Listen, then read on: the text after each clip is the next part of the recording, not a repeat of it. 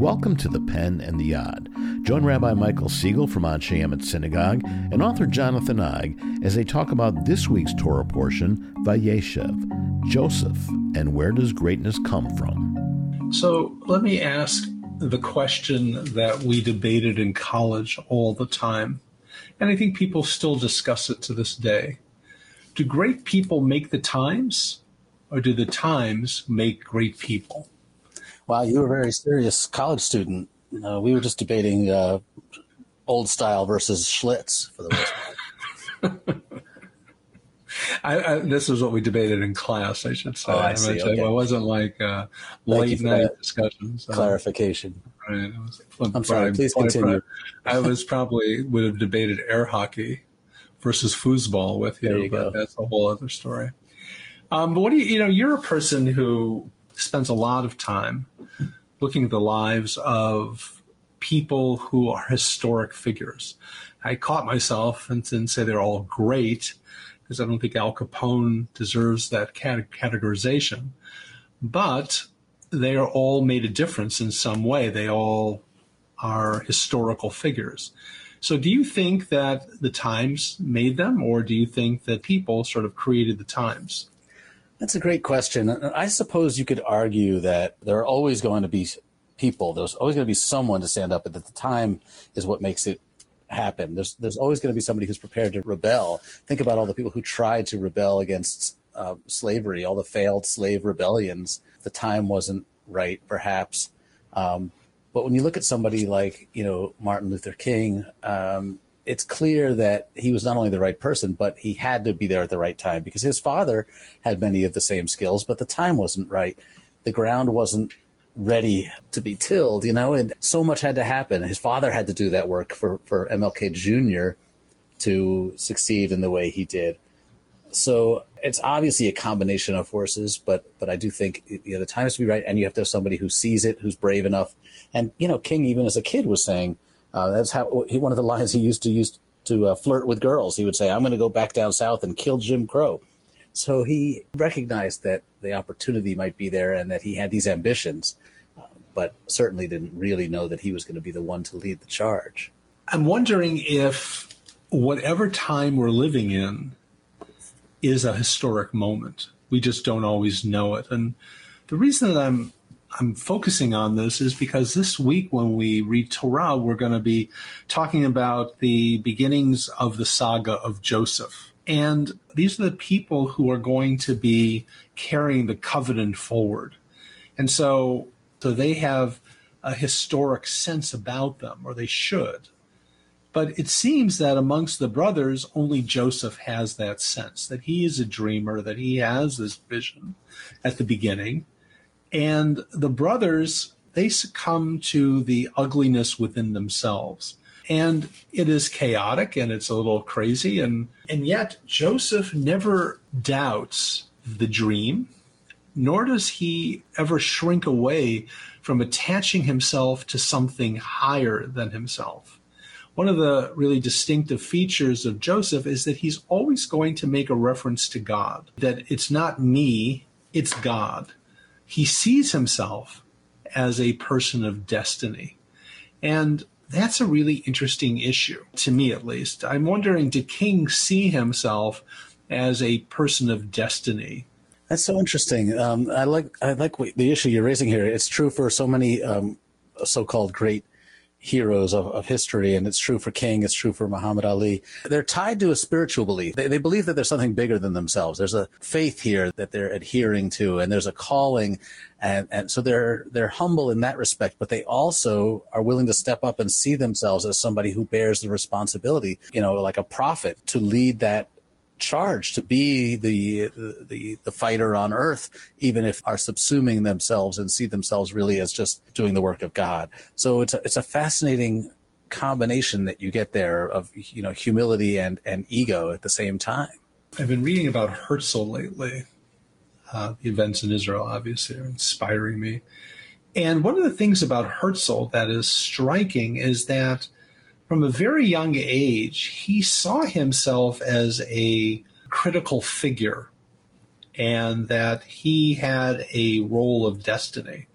A lot of people believe that the Dreyfus affair and the rage of anti-Semitism that Herzl was exposed to in the 1890s was the impetus for him embracing this idea that Jews need a land of their own. According to Herzl's diaries and other facts about him, he always had this sense that he was going to do something great. And I don't think that people make those kinds of sacrifices. His Zionist activities lasted for about 10 years. I mean, think about it, actually less than 10 years. So he died. He had a weak heart. He died a young man. King was cut down as a younger man. 39 years old. And he knew that this was coming. I mean, it's not like he knew that he was and he was willing to make those sacrifices. I don't think you do that unless you feel like this is your destiny or you have a role to play in that destiny. That's right. And it's clear that someone like King or someone like Muhammad Ali, who says he'll go to jail for the rest of his life rather than defy his religious beliefs, that these are people who obviously have healthy egos and see themselves as really important people, but they're willing to give up their lives to sacrifice for something that they believe in. And that, to me, that's the key ingredient. You know, Dr. King used to say, if you're not willing to die for something, you're not living for anything. I think that's exactly right. But it gives people a sense of purpose, that they're needed. I think some people theorize that this is part of the state of Israel, by the way.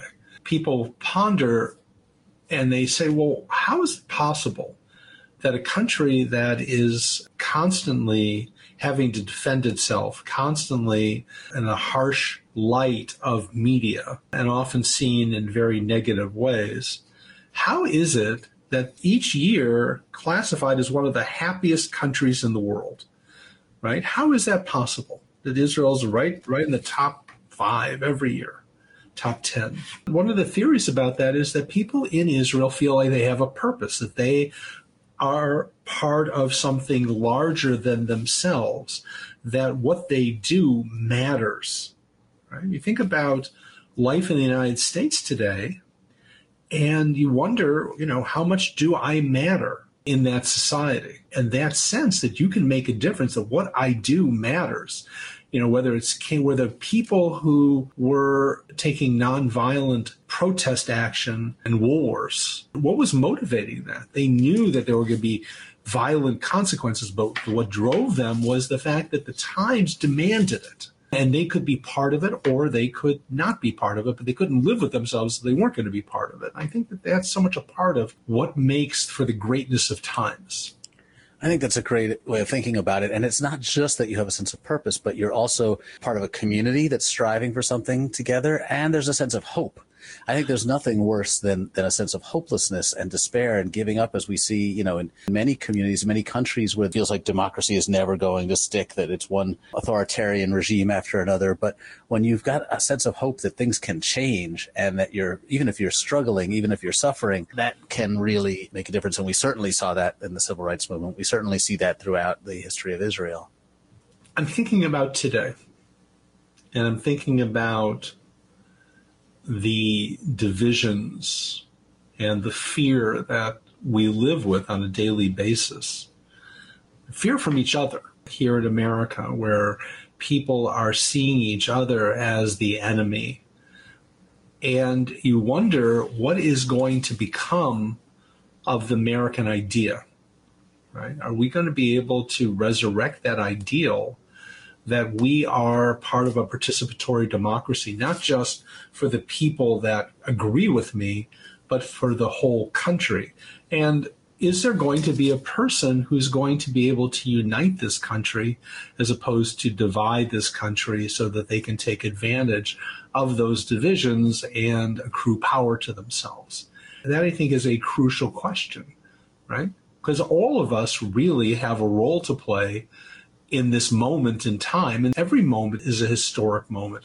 Every moment calls for greatness. And I think this is certainly one of them. No question about it. So I look forward to the next great person who's going to step forward and unite this country and end some of our divisiveness and our political dysfunction. And I think President Taylor Swift is going to do a great job.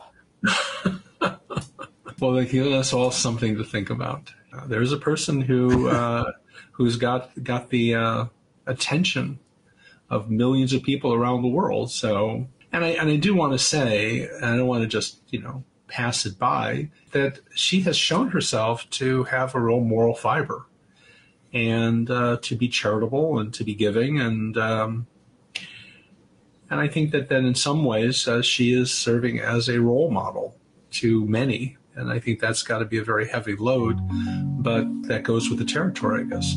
Yeah, but we have to look for our heroes where we can find them these days. Here I thought you were the guy, but who knew? Thank you, Jonathan. Thanks, Rabbi.